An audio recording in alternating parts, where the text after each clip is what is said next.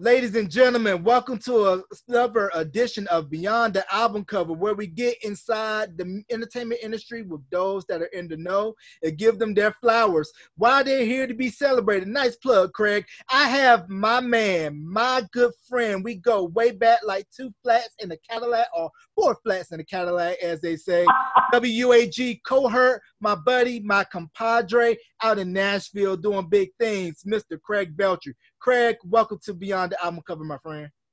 So glad to be here, Jay Mace. I think that Cadillac you're talking about has now currently been stripped and up on blocks at this point, but especially certain parts of Greensboro. But so glad. Thank you so much for having me. Yeah, man, it's a pleasure, man. Like I stated earlier, for the people, we go way back to our WAG days. We're definitely going to get into all of that, your music career, and the whole 9 yards. So first off, where are you from originally, and where did your love of music come from, and also your musical influences growing up?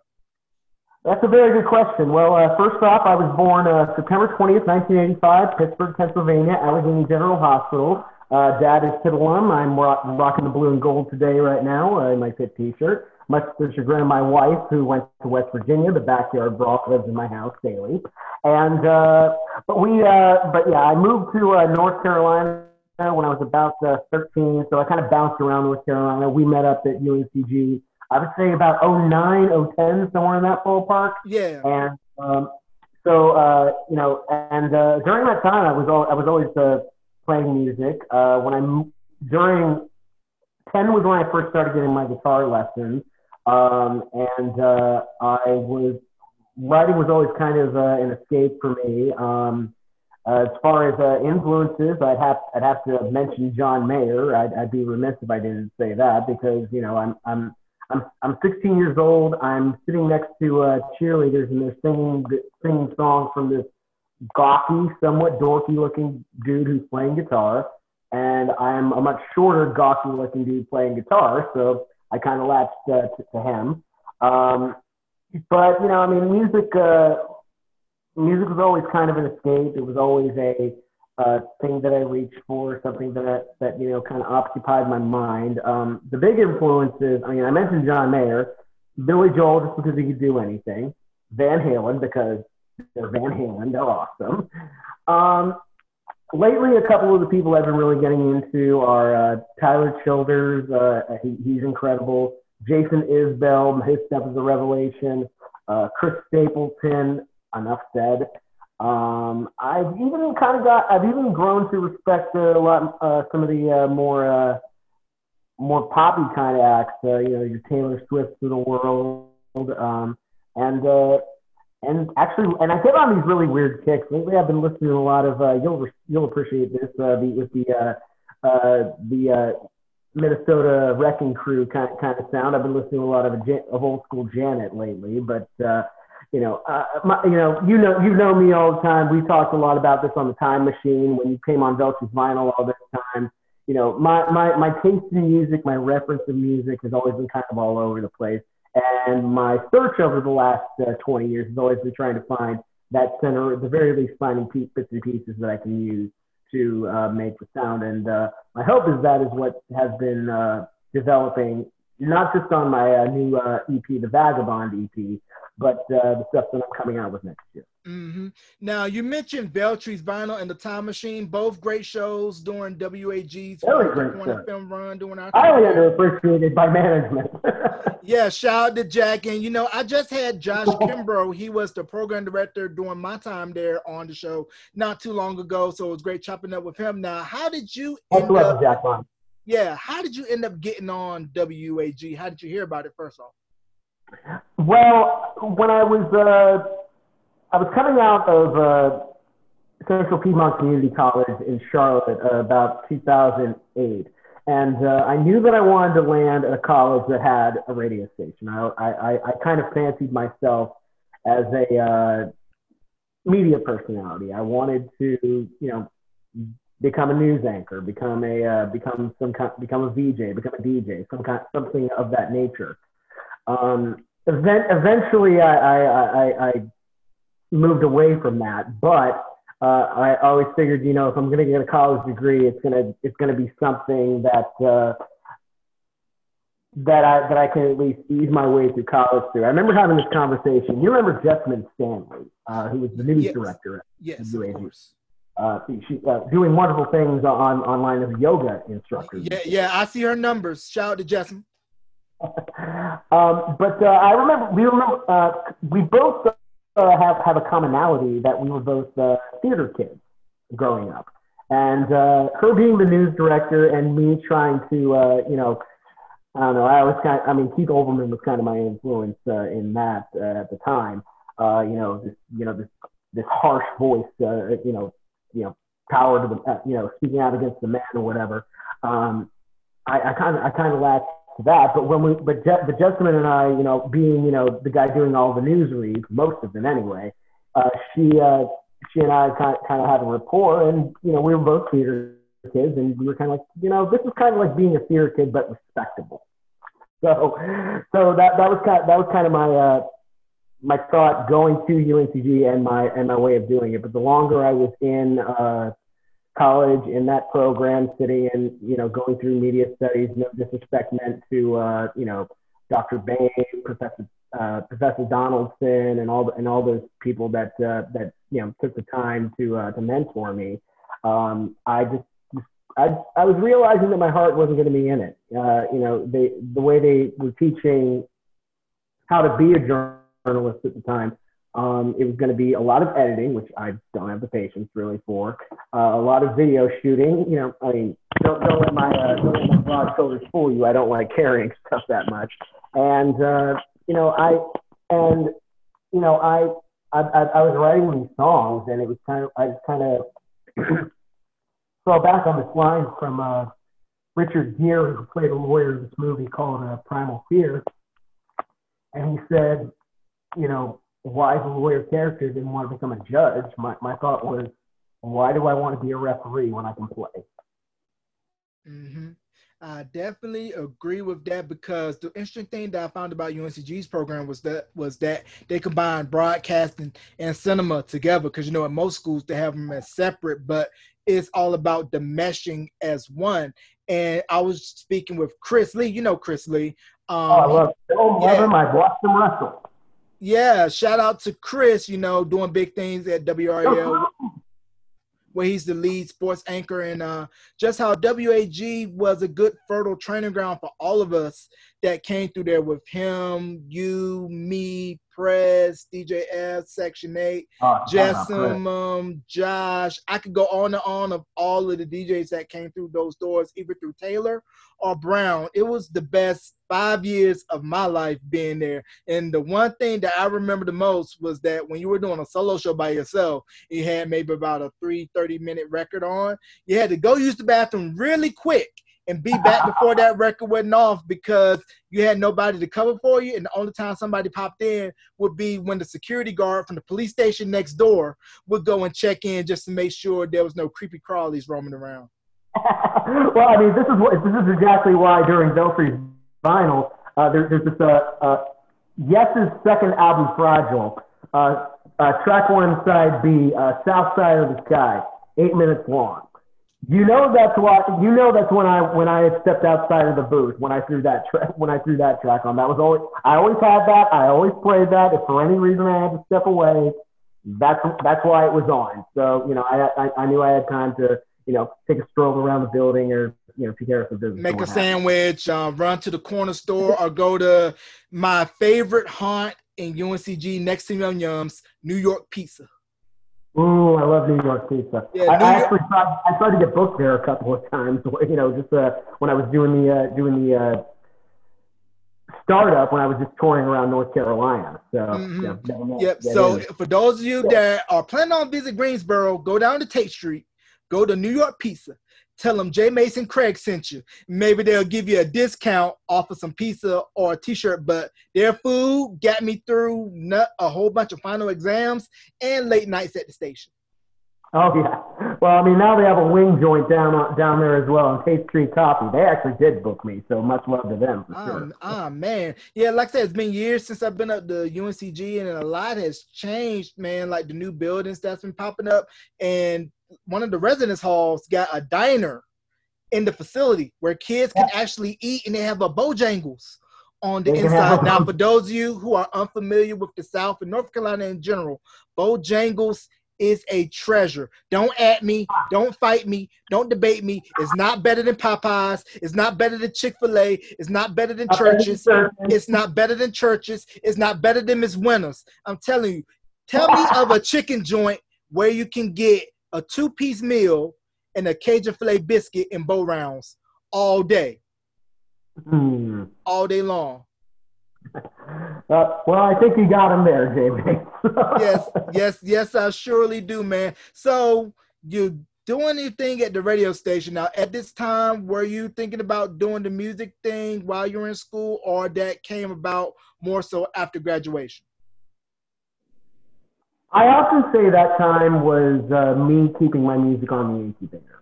I didn't have a PA system at the time. Really, the only things that I was doing, I mean, there were two places that I would really hang out at, and it was on Walker Avenue, Walker Bar, and the original Blind Tiger. Shout out to Richard Donaldson, who actually did give me my only paying gig when they moved the Blind Tiger over to off Spring. I think it's Spring Garden Street where it is, like little ways from Jake's Bar. I did a showcase there. Made a couple bucks on my way out, but really I was just doing open mics. I was just writing to kill time, and at the time most of my writing from that time was me just writing tombstones for girls who shunned me, or vice versa. So you know how us wild boys were, Mm-hmm. but no, at the time, cut a demo or two, was doing the open mic, writing when I could, but did I see a career out of it? Still, I figured, maybe I'd intern at one of the TV stations, maybe I'd intern at one of the radio stations, or maybe what wound up happening, maybe I just wind up working for Eckerd Drug at the time. I was. Let me give you an idea of my schedule, James, during one of my last years at UNCG. My last semester there. I was the treasurer of my fraternity, Theta Delta Chi. I was working at I was doing the workshop class. That's how I came about the WAG, to answer an earlier question. I was writing columns and doing some stories for the Carolinian, the school newspaper, hosting a game show on Spartan TV, and some weeks working 40 hours at Eckerd. I did not sleep much that final semester, but I was putting a few stakes down, just to get the future rolling. So music wasn't the answer, and it really wasn't the answer until I realized I didn't want to be on TV. I didn't want to be on the radio unless it was in this kind of a capacity, hence Vagabond. And quickly I realized that I never really wanted to, if I had the choice, I never really wanted to punch a clock ever again. So, or answer to a boss. So it took me a while, and everybody said it was a brave step, but I look at it as it was a step that I had no choice but to take. And that's why I'm here in Nashville. Yeah, man, your schedule was not for the weary. Red Bull and some other carbonated beverages, along with M&M's, Skittles, insert whatever chocolate, delectable delights you like, all of the champions. It was mostly coffee, actually. I like a good Diet Coke Zero every now and again. I tried Red Bull. I tried 5 Hour Energy. The thing about 5 Hour Energy, it keeps you awake, but it's like the kind of tired that you feel, but you can't close your eyes. It's really weird. So it's like when you snort white substance and you're all energy, ready to go. And if you don't know what that is, go look at Scarface. Go look at Scarface. That's all I'm gonna say. Go look at. I don't know what you're talking about, but say goodnight to the bad guy. Yeah, some of y'all was probably doing that with pixie sticks back in elementary school, or Kool-Aid packets. If they were, I wasn't hanging out with them. Oh my God. Yeah, man, that's a weird rabbit hole, man. And I know you kind of dabbled a little bit in indie wrestling, correct? Yes. In fact, we talked about Chris Lee. I was so when I graduated from UNCG with that degree in media studies and a minor in English, by the way, and I found that I mentioned the mechanics of what prevented me from going to working for a news station or anything like that.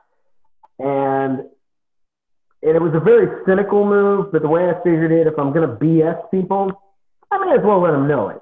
So I had a friend of mine from high school named Manuel Sodic, better known to his friends and compatriots as Manny Mac.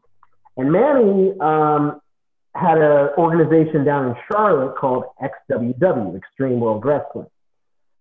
And we had talked throughout college. He was doing shows. He went to Western Carolina, and he was running shows up there. He bought the shows. He was bringing the shows back to Charlotte, and I hit him up just thinking, maybe he already has an announcer or whatever. And, I just wanted to get in, do ring crew or, just kind of get my see what it was about. And he's like, hey, dude, come on in, do some play-by-play. And that's how that started. Eventually, I got the attention of Premier Wrestling Experience, PWX. Which was kind of connected through High Spots, which is a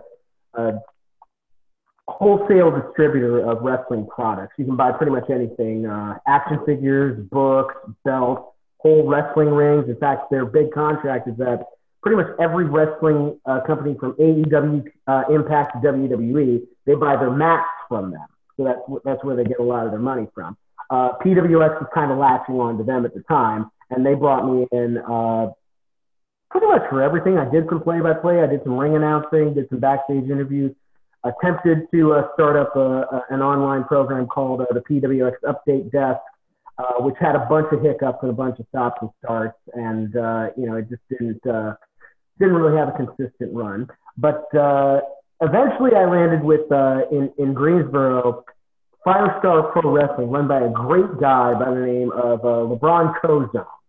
And he brought me in on the recommendation of one of the guys in PWX, and I had a lot of fun. We ran the shows out of the Boys and Girls Club in Greensboro, and it was always a nice way for me to get back, see my fraternity brothers, visit Greensboro, which I've always had a soft spot in my heart for that area. And that's where I met Chris Lee.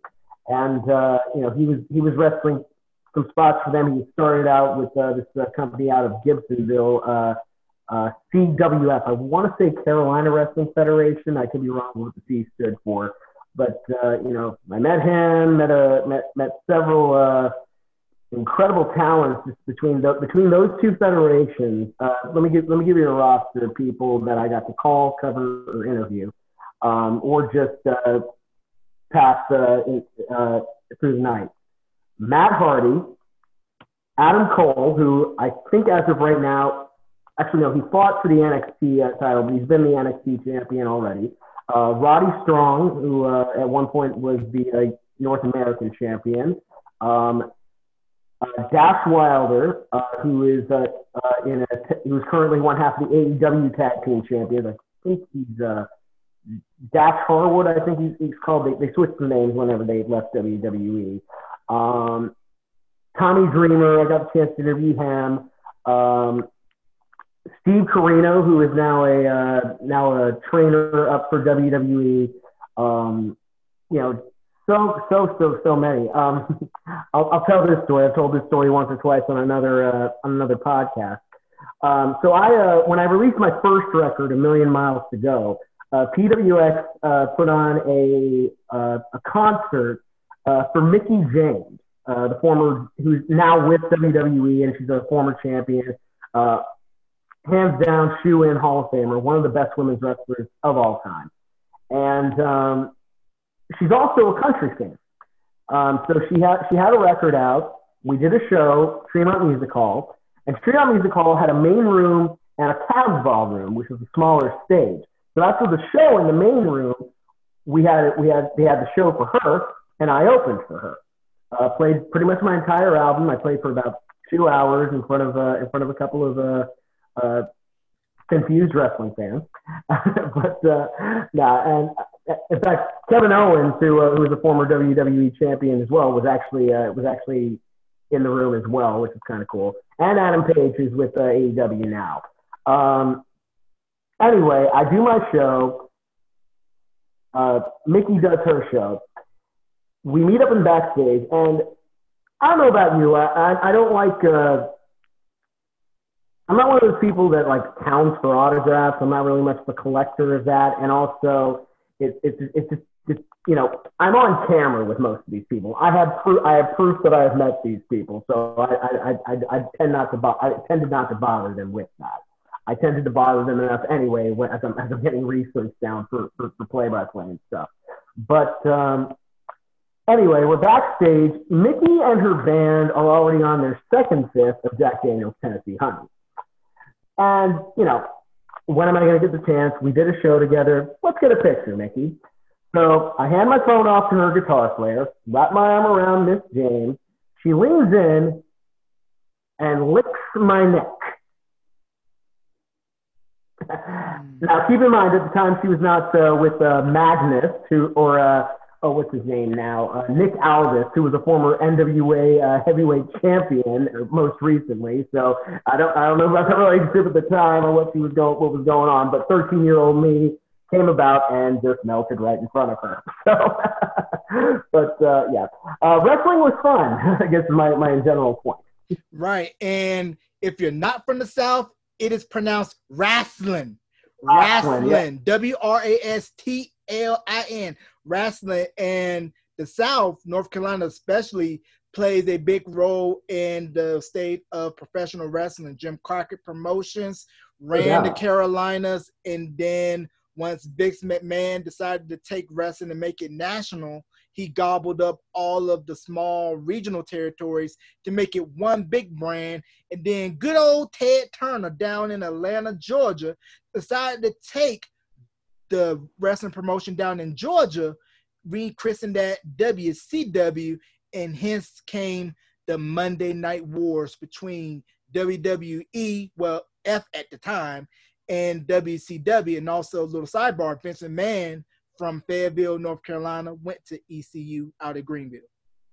Oh, yeah. Well, I mean, not only, I mean, really the Monday Night War really didn't begin. Certainly, I mean, Ted Turner he's always said that that his empire was always built on three things: Andy Griffin reruns, the Atlanta Braves, and wrestling. He had Georgia Championship Wrestling on for the longest time, 605 on the Superstation, the mothership, baby, as Dusty Rhodes used to say. And, you know, Vince actually attempted to buy that time slot, perpetrating what was called Black Saturday. And eventually he, you know, Vince and basically what you said is exactly right. There's some nuance to it. But the Monday Night War you mentioned, it started in 1995 when Ted Turner gave Eric Bischoff 2 hours every Monday night for Monday Nitro to go head to head against Vince McMahon, and that's when. And for 6 years, it was in our formative years. I mean, that was some of the most. I mean, we could probably go word for word on some Ric Flair or Hulk Hogan promos. And I'm gonna give you a confession that's probably gonna shock you. During that run, I never watched WCW. Never. Really? I was strictly a WWE guy. The closest I came to watching WCW during that time was when that episode of Raw, when DX took over the Norfolk Scope and tried to raid Monday Nitro with the tank outside. Oh yeah, Triple H on the "We are taking over Monday Nitro." Yeah, that was the closest I ever came to watching WCW. But a lot of my friends that watched both said WCW had the better storylines. They were much more compelling and reality based. I think a lot of times they, like from like '98 to about '99 when Vince Russo was at his most insane, choppy choppy pee pee, for example. But and Marlena and the miscarriage, and Pillman with the gun. Pillman's got a gun. It got insane. But at the heart of WCW, it was mostly it was power struggle for who was going to get to the top. WWE, it was a lot of car crash TV, except really for Vince and Austin, that feud. But even then, it got a little crazy near the end of it. But problem was, I think NWO was getting so bloated, and a lot of the talent that was on the come up, your Chris Jericho's, your Chris Benoit's, I will say it, at the time, we didn't know he was going to snap like he did. But Eddie Guerrero, Dean Malenko, Billy Kidman, Rey Mysterio, that entire cruiserweight division, even some of the tag teams that were coming out of there. I remember really loving Harlem Heat, Booker T and Stevie Ray. It was, and of course, a lot of it was, especially like that Dungeon of Doom era in 1995. 95, Starrcade. Do you remember this? Well, you didn't because you weren't watching WCW. In 1995, the main event of Starrcade, their WrestleMania, and it predated WrestleMania, was Hulk Hogan defending the WCW World Heavyweight title against the wrestler formerly known as Brutus the Barber Beefcake. So they were really trying to bring the 80s and force it through in the 90s and on some parts of the card.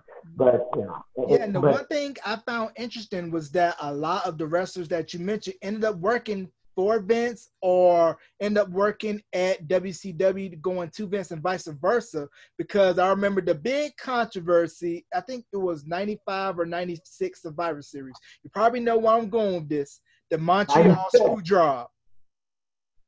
97. It was 97 that happened. Bret Hart. Cliff Notes version for non-wrestling fans. So Bret Hart was the WWF champion at the time, and Shawn Michaels was the challenger. And once upon a time, Shawn Michaels said to Bret Hart, "You may put me over, but I will never put you over." And Shawn Michaels, though one of the most talented wrestlers of all time, not the most beloved in the locker room. He was high on the pills at the time, shall we say.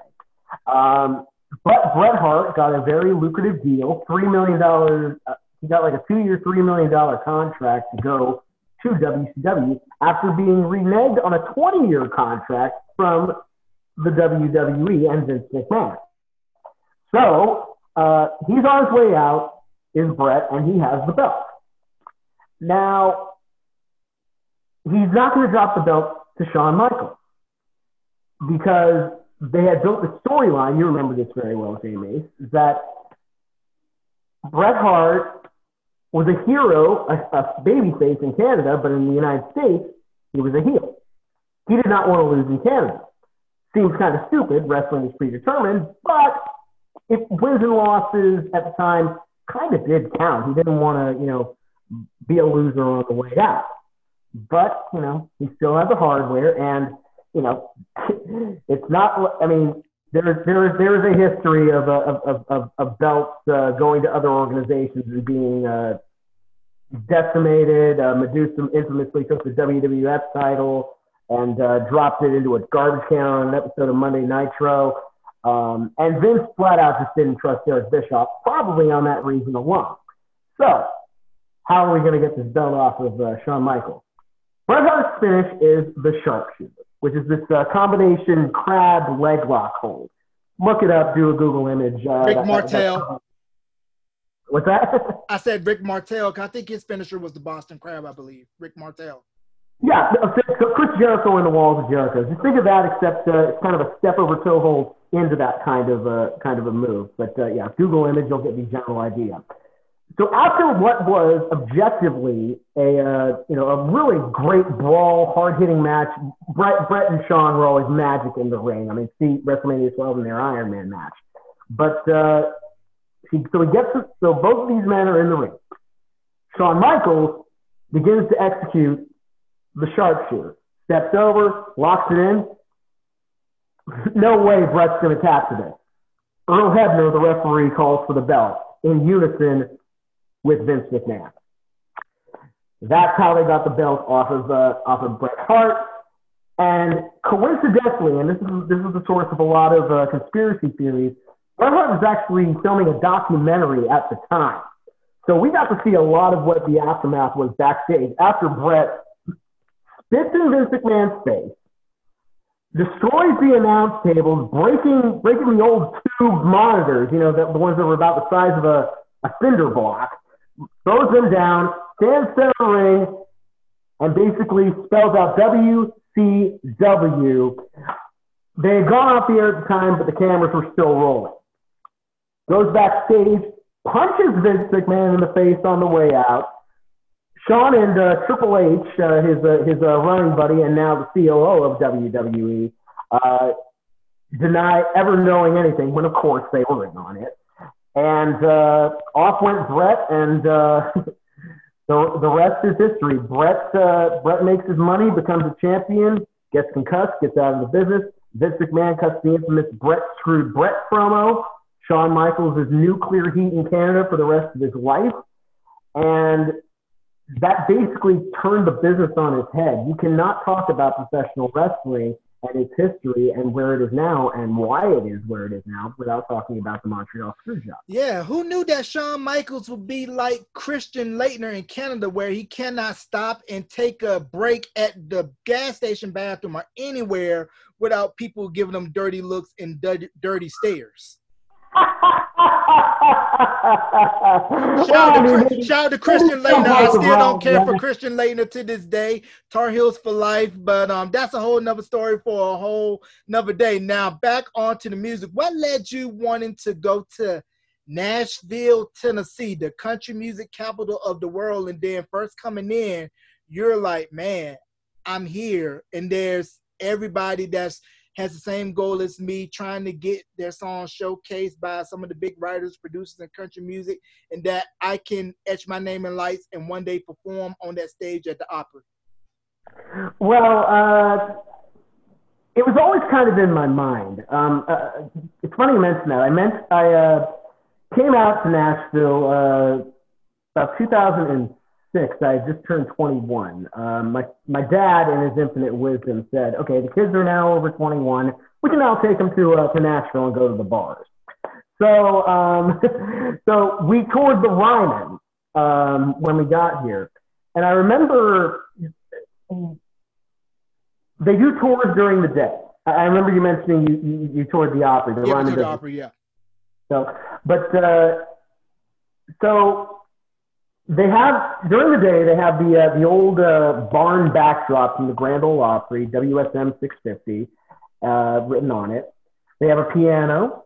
They have the old Shure 55 SM microphone, the one with the grill, the one you can probably see Elvis with, or if you see my live streams recently, I use.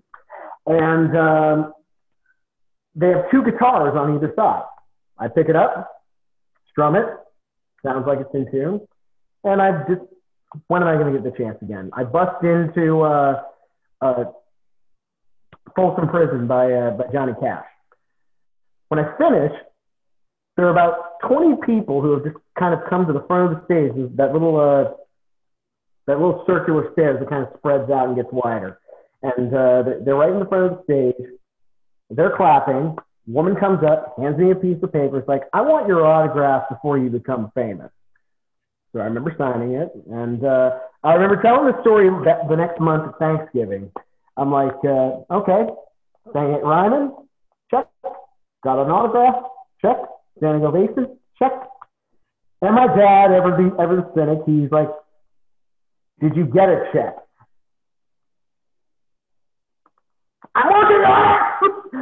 So fast forward about 10 years at that point. I graduated college. I quit my day job, and I was doing the gig full time. I had a friend in Nashville, and I came out one weekend, and not only did I fall in love with the town, not only did I feel like I was a pretty girl in Los Angeles when it came to songwriting. I knew I wasn't the only one. I fell in love with the friend that put me up. Her name is Haley, and we've been married 2.5 years now. Congratulations. And I'll say this, you know, I didn't come out to Nashville for her, but she is the reason I stay. But you know, it was a bit of a shell shock because yes, everybody was good, but everybody also, unless you're like you're living to get the so-called 1 or 2 spots that are available per record label or Music Row, it is a community out here. It's a very small, very close-knit one. I mean, I'll tell you this story. Last week, one of my fraternity brothers was at a bachelor party at a bar downtown called Nudies. So I managed to get in. I knew the girl who was singing on stage. I knew her drummer. He had played with me. I get up to the rooftop. The duo, we had, I think we had probably done a couple of gigs over at Tootsie when I got up there, when I first got here. And eventually, if you stick around long enough, you start to know enough people, enough to the point in which you can start, getting some gigs down on Broadway. One of them has a studio, most likely, hence how I met the drummer, Jack Gavin, who actually, his credits include 15 years with the Charlie Daniels Band. He spent another couple years with Tracy Lawrence and Tanya Tucker. And he has his own home studio, and he helped me produce the Vagabond EP. But I met him through, oddly enough, one of the guys who wrote 2 of the songs with me on this very EP, Trenton Chandler. Knew him. He was kind of one of the main guys over at Tootsie's, and we built a friendship like that. One thing that I always kind of rolled my eyes at when Professor Donaldson, I think especially, was saying that the thing about this business or any business, it's really all about who you know. And I was just a little, I was a little older than most, but I kind of rolled my eyes like, come on, I can blow all these guys out of the water. I don't even network. Everybody can blow everybody out of the water in Nashville. Yes, you have to make a couple of friends. Yes, you need to be somebody to help you up when you're down. And even when you're not down, it's always good to get down with somebody. So, I don't know. I kind of got off on a ramble. I hope that can't. No. It's all good at your time, man. So pretty much, don't burn bridges and treat everybody like how you want to be treated, because you never know when you may need them. So would you say it's a lot harder when you just coming in if you don't already have those connections? Because it almost kind of seems like in order to get in the game, you got to know somebody that can vouch for you and maybe refer you to some folks. Well, I would say that I would assume it is easier in that aspect. When I got here, I really didn't know anybody. So in truth, all I had really were a couple of demos, a couple of songs that I had written, a beat up old guitar, and a way of getting gigs that I figured out how to do in North Carolina. And it was really as simple as this: go into the bar, find who does the music. Hey, I'm Craig Veltri. How can I play here? What do you need from me? Here's my card. May I get your information? Okay, I'll send you some information.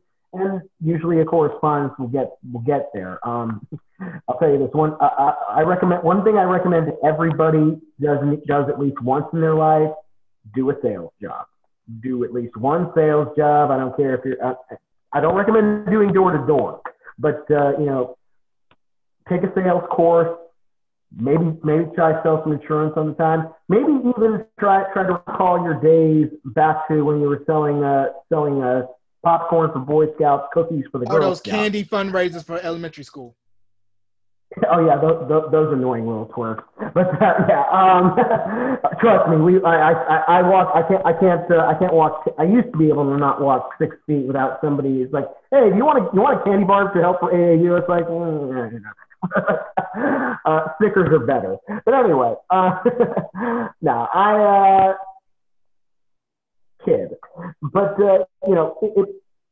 it'll at least give you the opportunity to get out there and at least learn how to not be afraid to talk to somebody.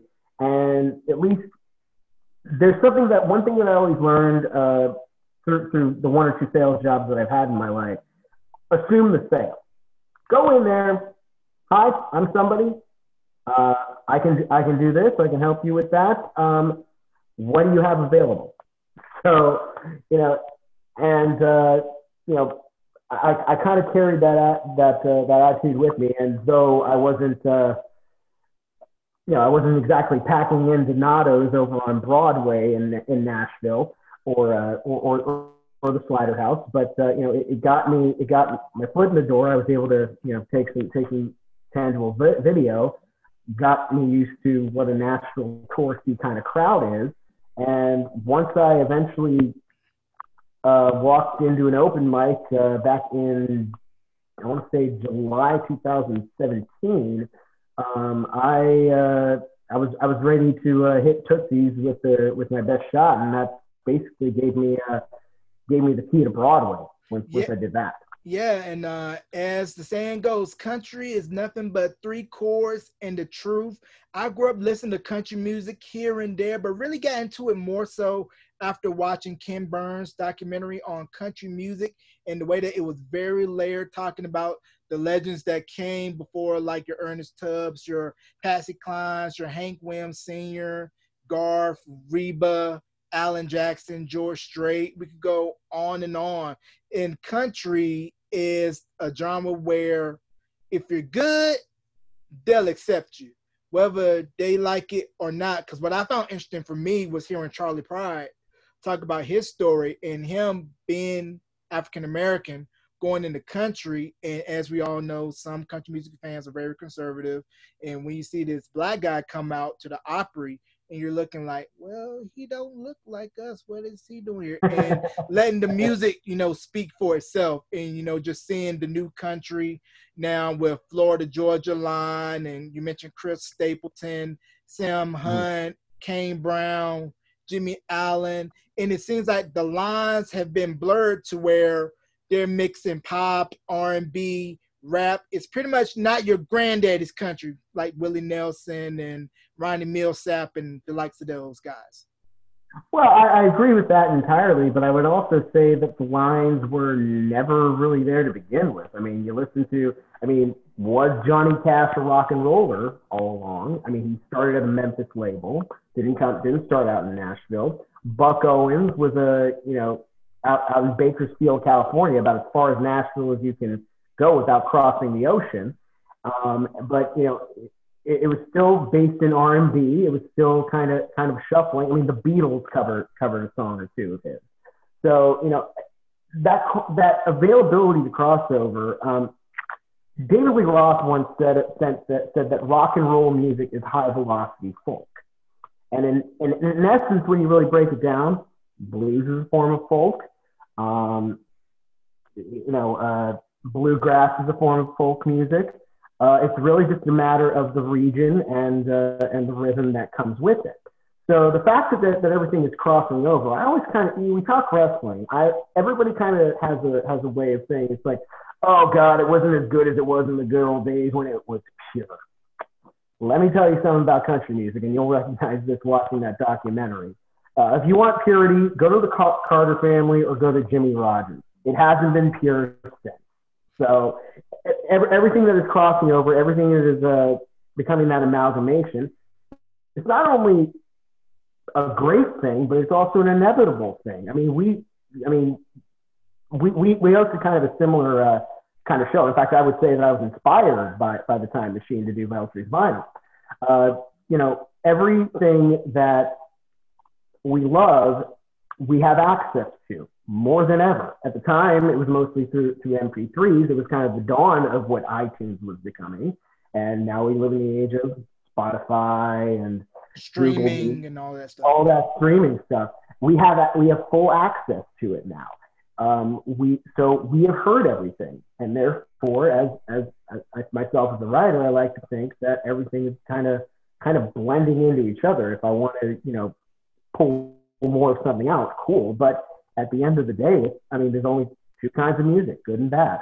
Yeah, it's like gumbo. You got all these different genres coming and mixing together. And when you put the gumbo in the bowl, lay it over with the right rice, you taste it, it's oh so good. Because when I went to Memphis, I took a tour of Sun Records. And I was super hyped going in there, just knowing the legacy of Sun, the history. And we got to see and touch the mic that Elvis, Carl Perkins, the rest of the $1 Million Quartet. And the one thing I found interesting was I have that model microphone now. Yeah, and the one interesting thing about Sun is that it's still a working studio after tours are over. 3-6 Mafia and pretty much anybody who comes through Memphis still uses that to this day to record. They even have, I think, the board that U2 used to record the, I think, Shake, Rattle, and Hum album at. Rattle and Hum, yeah. Rattle Hum, yeah. Yeah, it is. And it may have just been the hype that the tour guide was putting up there, but you go in there and you can just, okay, maybe I shouldn't be that flippant, because I've gone into enough rooms in Nashville to just kind of feel the sound waves that have reverberated in the past. So you go in there and you talk about Carl Perkins, you can feel Carl Perkins in there. You can feel Johnny Cash in there. You can feel Elvis Presley in there. So much so, I sang that last part of It's Now or Never into the microphone just so I could hear the acoustic of it, and it was, God, get me back there. For bookings, contact Sarah at debutentertainment.com. Yeah, man. And the one thing that I wanted to mention too was while I was in Memphis, I got a chance to go check out Al Green's church. And come to find out, he was actually preaching on that day, because a lot of the members were saying that you caught him at the right time because he rarely is in town. So we were sitting like 3 feet away from the man. And there were a tour bus of people from all over the world. I guess it's a tourist attraction. Church is a tourist attraction. How ironic. They were all sitting middle row, but I was trying my hardest to be respectful in the house of the Lord, but seeing Al Green, and I'm like, this man I grew up listening to is preaching, and he sounds just like the record. And I was just amazed at, like, wow, I'm just seeing him in the flesh, and just the musical history of not only Memphis, but Nashville and even Eastern Tennessee, like Pigeon Forge. One of the greatest singer-songwriters, not just for a female, but period. Dolly Parton from Pigeon Forge. She got her own theme park, for Pete's sake. Still, technically, but Pigeon Forge might get by, so yeah. Yeah, man, but country music, man, a genre that is definitely an American treasure, an American tradition. Now, do you notice a big difference when writing, let's say, a song that's supposed to be going towards a pop market than for a country market? Is there a difference as far as chorus structures, putting bridge and choruses in? Because we know that those two different audiences have two distinctly different ears and hear songs differently. It's funny you mentioned that. I'm actually coming across a similar. I had a similar conversation with a producer Because once we get clear this year in the Vagabond EP, I'm going to be releasing a single a quarter, basically. So every 3 months, you're going to get a new song out of me. One of the songs that we're targeting is a song that I wrote for my wife called Yes. We have two mixes for it. One's kind of more of a guitar dream mix. The other is more of a fiddle steel kind of mix. When I wrote that song, I had a Paul Simon kind of vibe in mind for it. So once you get a song, at least for me, I don't go into a song most of the time trying to write to a genre or write it to a certain subset. Usually, I kind of have a vibe going with the song. Okay, it kind of sounds like this artist. I tend to go more to the particular artist. One of the songs I'm going to be releasing next year kind of has a George Strait kind of vibe to it. In fact, some might even say it's a full-on ripoff. Stay tuned. But I tend not to go towards that style. And besides, when you start collaborating with people, their influences start to come into it, and maybe we go this way with it, maybe we go that way with it, maybe we add a dulcimer, maybe we add a mandolin, maybe we add a cello, who knows? But it's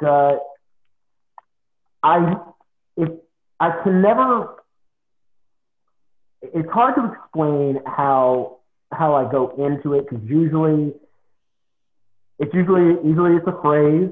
Usually it's something that I'm, tooling around on guitar with, and it just kind of comes to me. And if I can reference something I learned from Billy Joel, or Raymond Zerk of the Doors, if there's something that I can reference and bring it into my music, just to kind of give it something to stand on and maybe improve on it, I tend to do that. And if it's a country song, cool. If it's a rock song, cool. If it's if it's something more hip hop oriented, I haven't dove into that pool yet. But wherever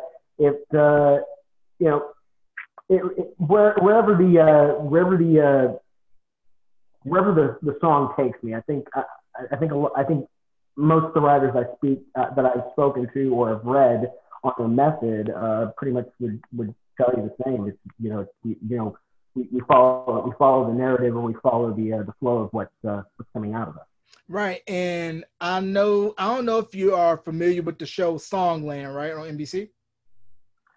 I've heard of it. I haven't watched it yet. Yeah, I find it quite interesting because it has Ryan Tedder from One Republic, Esther Dean, and Shane McNally, and just seeing the process of what the up-and-coming songwriter has to go through in order to get their song pitched, and to see them rework a song when you think that you may have it all together, but they say, no, put this verse here, change this word here, and it's a complete process when you are working on a song. Just the strategicness of knowing what to place when, and change a chord here and change this vocal here, and it just gives you a whole new appreciation for the songwriting process. Well, yeah, I mean, every English teacher that I think you and I have ever had will tell you the first draft is never the best draft, and usually that's the first. You forget that when you get to college. At least I did on a couple of papers. But yeah, you workshop it. You put it through the grinder. You show it to a couple of friends. This is one thing I learned, doing all those open mics in Greensboro. I can tell you a couple of songs over the years that I just left dying and bleeding, and whatever entrails that I could salvage would usually show up in other songs. But once you put pad to paper, it doesn't mean your work is done by any, for sure. Yeah, and that means every idea you have is not trash. Because I look at what Prince did, because when they opened up Paisley Park and the vault that he has of material upon material upon material, because there was a Red Bull Academy interview with Susan Rogers, who was his engineer. She said that he always kept everything recorded. he was always performing or recording, and it just shows with all the work that he put out, even the stuff that never got released. Oh yeah, the story that Kevin Smith, the director, told about his time when he visited, when he was going to be producing a documentary about Prince. I mean, Paisley Park was every inch of that room was wired for sound. So if the inspiration hit him, he didn't have to reach for a recorder or a guitar. He could just get started on a demo wherever in his house, be it the kitchen or the John. So yeah, he was always sleeping, and breathing music. And as you and I know, that he had a big rule of anybody that was in his camp, no outside production. It's just me and me only. Well, we know the story with Jimmy Jam, Terry Lewis. They were in Atlanta working on, I believe, Just Be Good to Me for the SOS band. And Atlanta had a freak snowstorm. They couldn't get to San Antonio in time for the Time gig. So Prince and Jerome had to play off stage because they weren't there. And then they ended up getting fired. But that led to all of their work that they did with SOS Band, Human League, Alexander O'Neal, Janet, New Edition, and being one of the most celebrated songwriting production duos of all time. Oh yeah, I mean, you mentioned Human League. That's a group that I can dig deep and always find something new out of them for sure. They not a band that really used guitar. They had probably one of the better sounding new wavy kind of songs with Lebanon. I was listening to that one recently, but yeah, they incredibly slept on group for sure. Yeah, Don't You Want Me? That Crash album was a dope album, but I remember Jimmy Jam was saying that when they were recording the vocals for Human, they tried to get Paul to sing more soulful because, you know, when he sings, it's very robotic, just like this.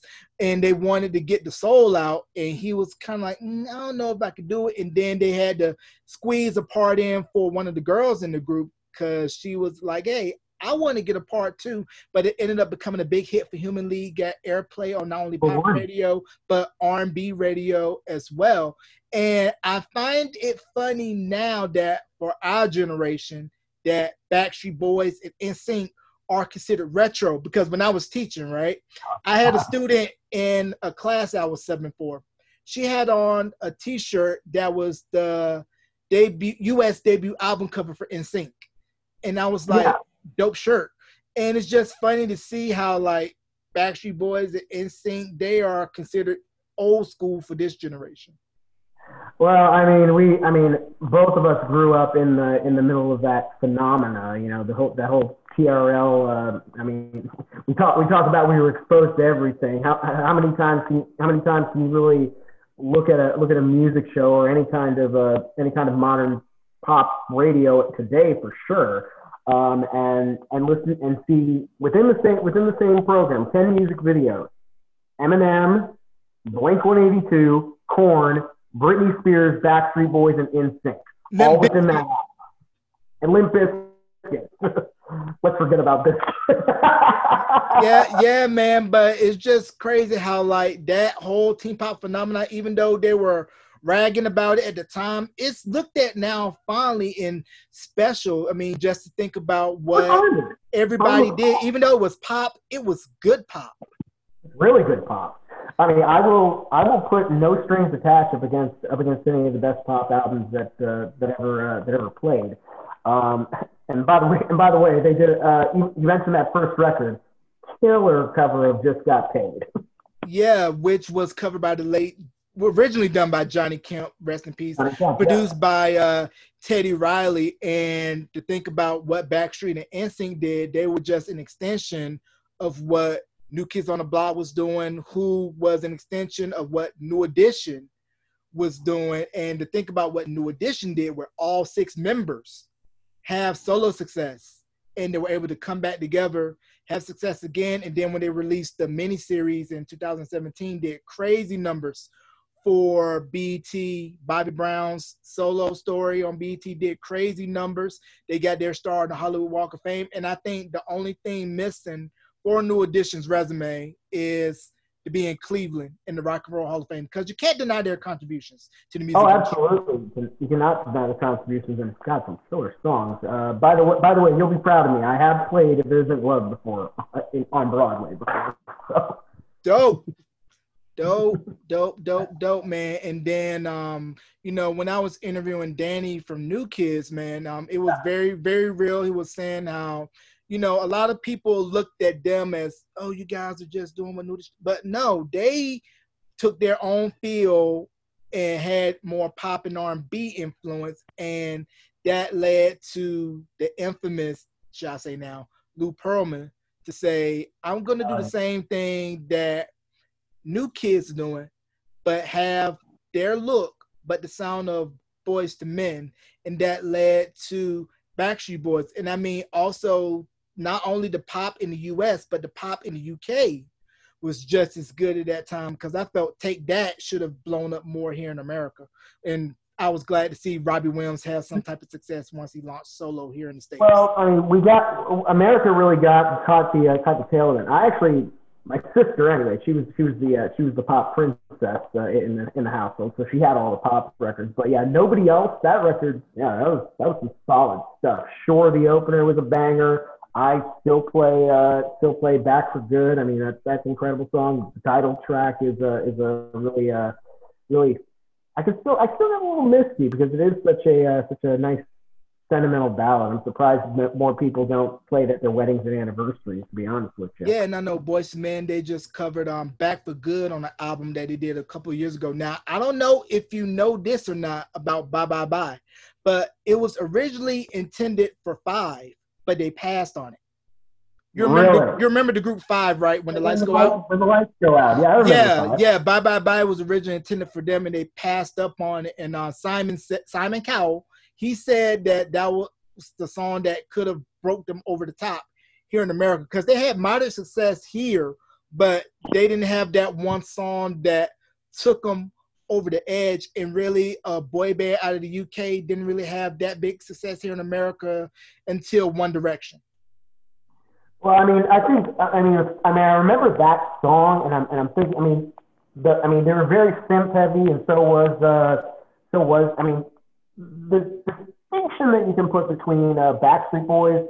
They had a little bit more instrumentation, but it wasn't really, high-end synth heavy. NSYNC, very synthy, and I think 5 was kind of an offshoot of that. So it makes sense that they would have, that Bye Bye Bye made that parallel move for sure. Mm-hmm. And Justin went off to do his solo career, Justified, great record, which I felt that whole album was the album that Michael Jackson never got to record. Because I think I read somewhere that Rock Your Body was originally intended for Michael Jackson. That makes sense too. I mean, Timberland was very high in demand, so that makes sense that a song like that would have piqued Michael's interest. And honestly, the song that he released around that same time that the certainly shamed R. Kelly wrote for him, "You Rock My World," certainly has a similar vibe to it. But I think. What did you think of? I mean, I've only heard I only heard "Filthy" from the last record, and that's all I needed to hear. What did you think of Timberlake's last record? "Man from the Woods." I have not heard it, but I know it's kind of like Justin is one of those artists where he doesn't want to stay in the box. He want to constantly keep pushing and evolving, and not stick with the same sound from Justified and expand. But from what I heard from "Filthy," I thought it was a okay record. But I really think that once COVID lifts and everything, probably place calls to everybody else, but hey, we need to get this reunion money. Well, I mean, they did some semblance of it at the Grammys a couple of years ago, right? I think it was the MTV VMAs when Justin got the Video Vanguard Award, but it was like really, really short because they just did Gone briefly, did Bye Bye Bye, and that was it, but not like a full-on NSYNC medley, which I felt would have been more appropriate since that's where, you got your start. Kind of a callback to what what they could have done is what they did with New Edition. They could have had Ralph come out and do a song, Bell Biv DeVoe come out and do a song, Johnny come out and do a Which song, I Bobby felt which Crumble is how you should do it, because that performance on the MTV Music Awards in 1990, that's how you do a reunion performance. You have all your solo acts come out, do your stuff, and then hit them at the end with the group medley. And like I said earlier, you know, if it wasn't for New Edition, there'll be no New Kids, no Backstreet Boys, NSYNC, 98 Degrees, and all the other male pop and R&B groups that has entertained us for the past 3 to 4 decades. Now, are you surprised at how big K-pop has gotten here in America and the phenomenon with BTS? I'm not insanely familiar with BTS, but I kind of caught the craze before it came on. I was kind of listening to who's the one that Big Bang.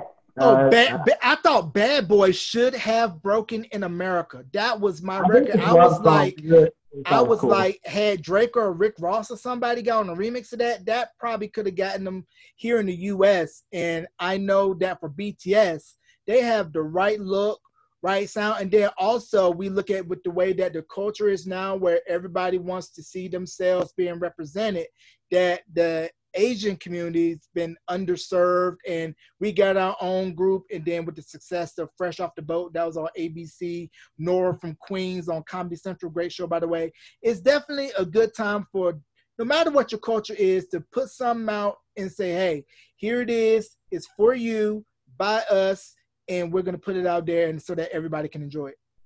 And that's a wonderful thing. But the thing that kind of latched me into that stuff is, like, you know, it had a pulse to it. It had life to it. It was even though I mean, I mentioned I Hate This Love Song, it was saying something rather. I mean, that's the best. The best kind of music is something that says something negative, but you're still dancing to it. You know, Lady Gaga comes to mind immediately when you talk about that. You know, Just Dance. There's kind of a desperation to it.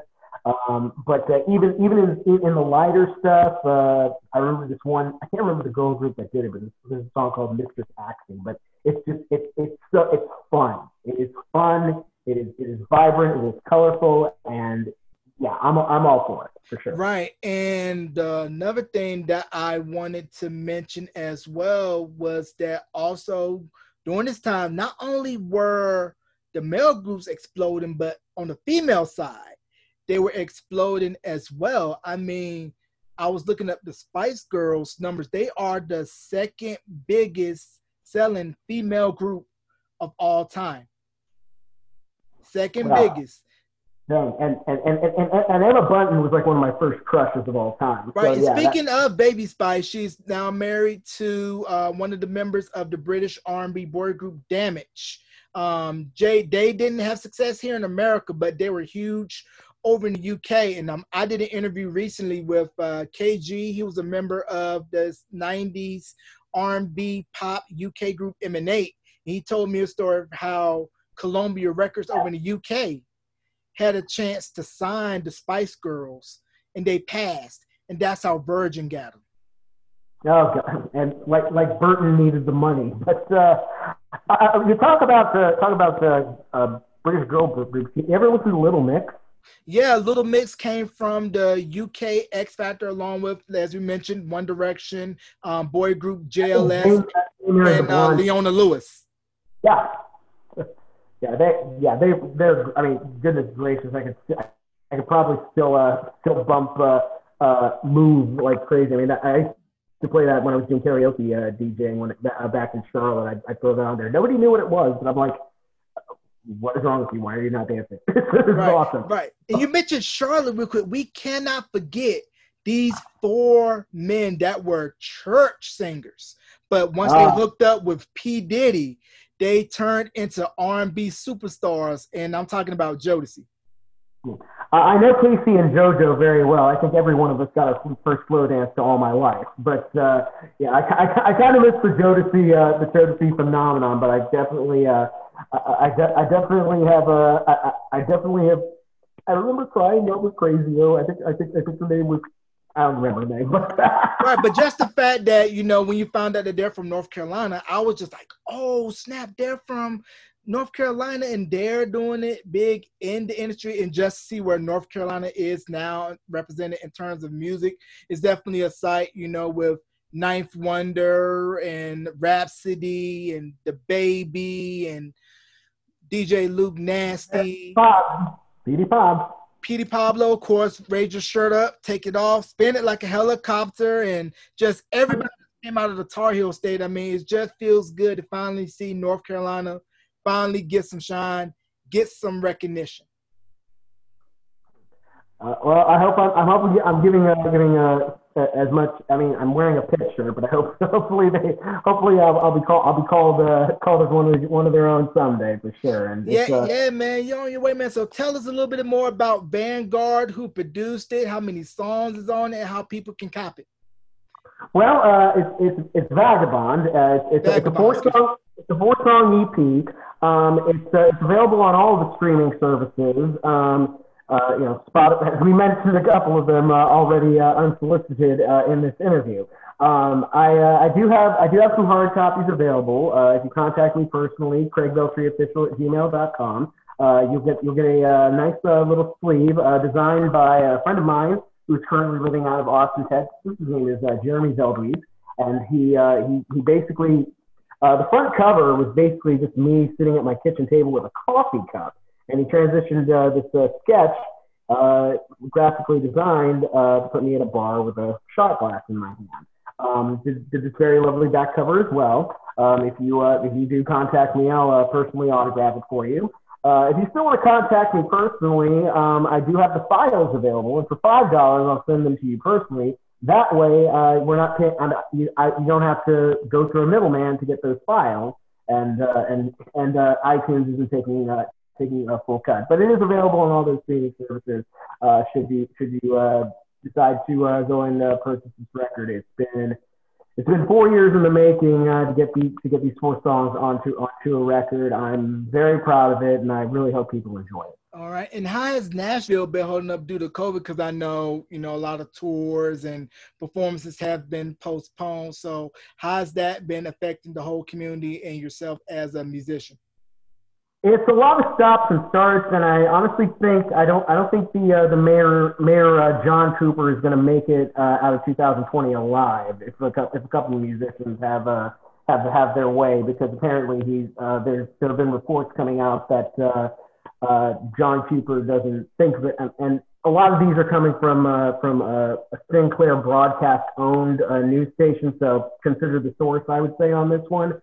But there have been some emails that have been traced back to the mayor's office saying that he has been doctoring certain numbers to keep a lot of the Broadway bars closed, and really affecting some business. And whether it's true or not, I'm waiting for a few more sources to come back on that one. But point being, it's been a lot. To answer your question directly, it's been a lot of stops and starts.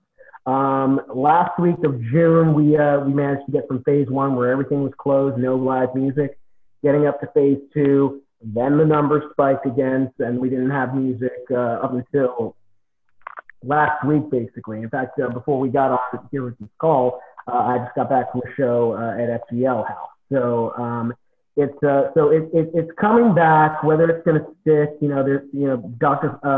Fauci's been saying, there may still be a second. We're on the first wave of COVID. We maybe still yet see a second wave. So really, it's a lot of wait and see, and maybe a lot of stopping and starting until a vaccine or we figure out a way to prevent it. But the best, and while my heart goes out to my fellow musician, Lord knows I've been going crazy the last 2 months, not being able to play out and play my music, be in front of people, getting to meet people.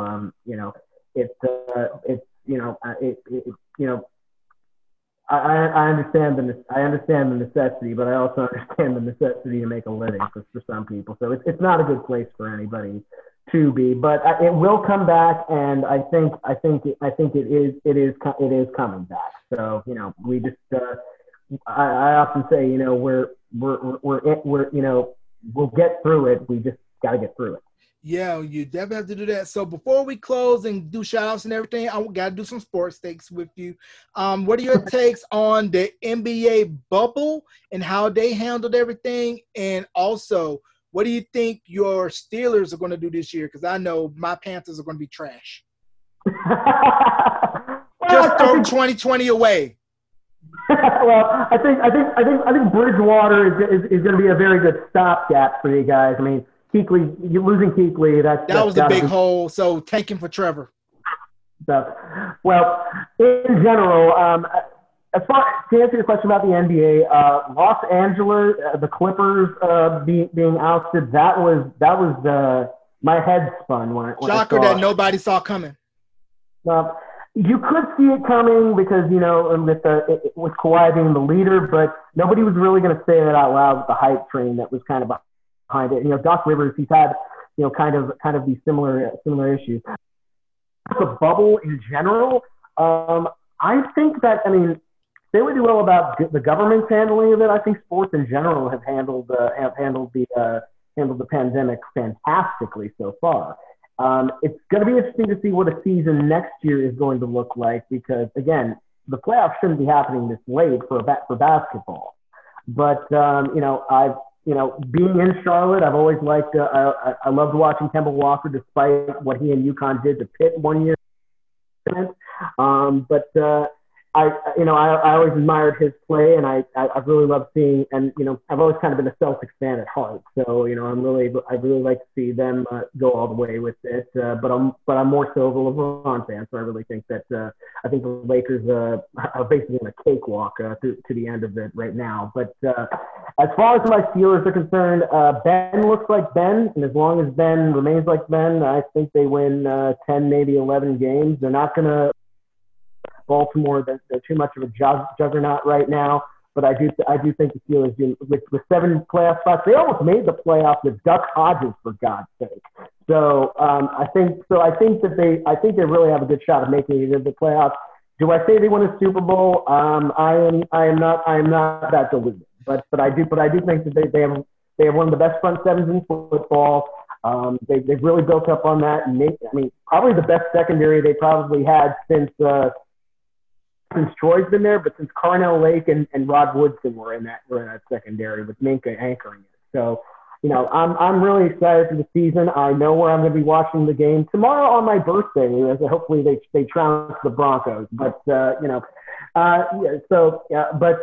want a Super Bowl prediction, I think it's going to be New Orleans versus Baltimore, and I think Baltimore takes it 24-20. I think it's going to be Kansas City because unless Mahomes get injured and with them getting Clyde Edwards-Helaire in, then I see nobody beating Kansas City. So I think that nobody's going to beat Kansas City unless Mahomes get injured because they're very good with Clyde Edwards-Helaire. So I got Kansas City over, like you said, I got New Orleans coming out of the NFC. Kansas City winning, going back-to-back so that Andy Reid can eat up all of the Arthur Bryant's barbecue and be handsomely paid because he probably went out on the town to Arthur Bryant's, the Power and Light District in Kansas City, ate up all the ribs, brisket that he could find, and Patrick Mahomes got his money. Well, and that's a lot of the good God, I'm glad I didn't bet on that Super Bowl because Mahomes happened. But the question mark in that Super Bowl and the question mark going forward in that season is going to be Kansas City's defense. I just think Baltimore has been beat defensively. But again, Mahomes magic. We'll wait and see. But I think safe money's on Baltimore for sure. Right, so. And I'm rooting for Cam, even though I hate the Patriots because I felt Carolina let him go a year too soon. But he looked good last week. It was against the Dolphins. And his drip is still Cam. He had on like the yellow suit where it looked very Dick Tracy-ish. And looked like he was about to go open up a boom boom room. Yeah, man. Who knew that his outfit would fly in the great Northeast? So do you have any shout outs you want to give before we conclude? And also plug your EP, plug your social. Well, first of all, I want to give a shout out to my darling wife, Haley. Hello, dear. I want to shout out to all my family, friends, and fellow travelers who have seen me here in Nashville. I hope to see you guys in Nashville soon, and I hope to see you guys soon because I do plan in 2021 to tour extensively. Have guitar, will travel. Every gig that I have played, I am putting up on my Facebook Live. I'm doing what I call Live from Veltryzilla, which is basically I just sit in my office, I set up a camera, and I play a couple songs for you guys. The request line is always open. You can hit me up on Venmo at Craig-Veltry. I have a Cash App, $ Craig Veltry. If you want to go through PayPal, well, find me on Facebook. Use Facebook Pal because that actually is connected to Facebook Pay. I find it's a little bit easier to use. The brand new EP is called Vagabond, 4 songs. And again, 4 years really in the making to get this thing out and going. It is available on all the streaming services. Contact me if you want an actual hard copy CD. I'll autograph it for you, $15 in the continental United States, and it will come to you. $15 includes the postage and an autograph. And thank you guys for all your support, for all your love over the years, and keep it locked. This is really, I'm proud of this. This is some of my best work, but this is the tip of the iceberg. So stay tuned on all my social media. Craig.Veltry on Instagram, at Craig Veltry on Twitter, at Craig Veltry Official on Facebook, which is also where you can see Live from Veltryzilla every Friday and Saturday. All right. And you can find this interview on all major streaming platforms. Video content for this interview is going to be on my YouTube channel, youtube.com/J85, lowercase J85. Search Beyond the Album Cover. That's all one word. Follow the Facebook show page, facebook.com/Beyond the Album Cover. Ladies and gentlemen, my good friend, yes, definitely promote that. Yes, my good friend, my brother from another mother, Craig Veltry. Craig, thank you for coming on to the podcast, bro. Thank you so much for having me, Jay Mace, and my best to you and your family. Thank you, man.